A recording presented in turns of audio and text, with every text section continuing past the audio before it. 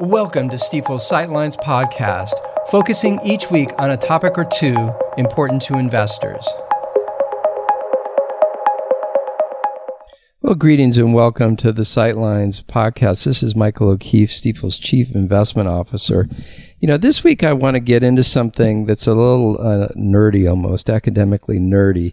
And it really relates to trying to understand the price movements being driven by this environment and what might explain both elevated inflation and a path back down, basically, in terms of inflation.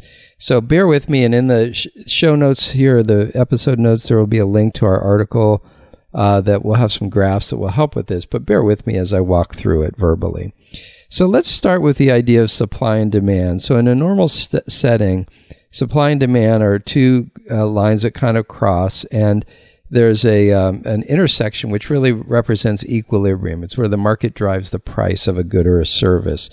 And what happened with the pandemic, the first thing that happened was sort of the beginnings of a shutdown, right? So we saw out of constraint, basically maybe people stopped going to restaurants or movies or whatever incrementally out of worry about getting sick, and basically demand fell off. When that happens for certain goods and services, prices can actually fall a little bit when that demand curve kind of shifts to the left.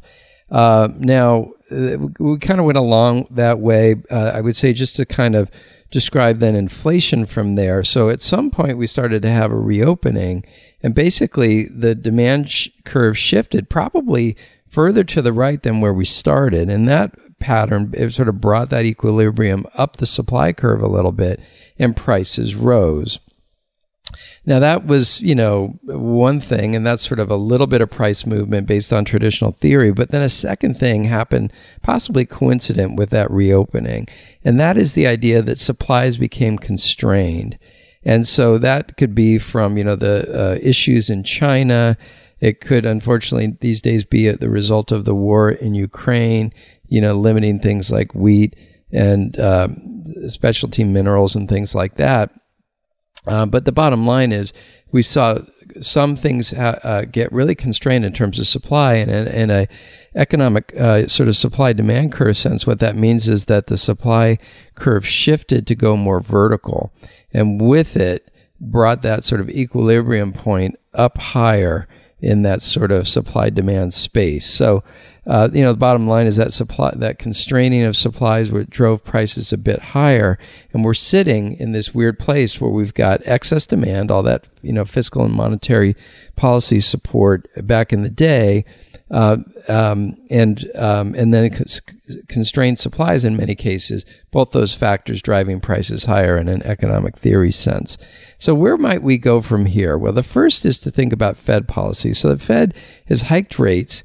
And basically, they do that to slow activity down. Another way to think about that is for certain goods and services, that's going to mute demand. So that demand curve we talked about basically shifts back to the left a little bit, and that movement brings prices down that supply curve. That equilibrium point falls a little bit.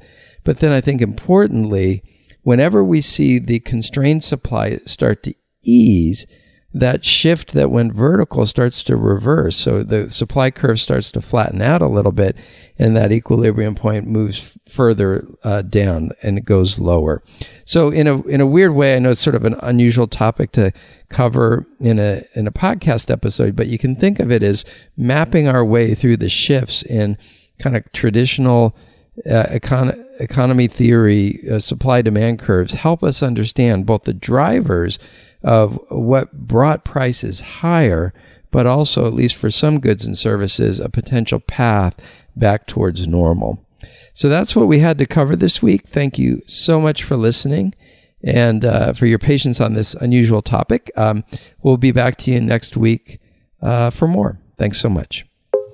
Thanks again for listening to Stifel's Sightlines. Be sure to subscribe wherever you're listening to automatically receive each week's podcast in your feed.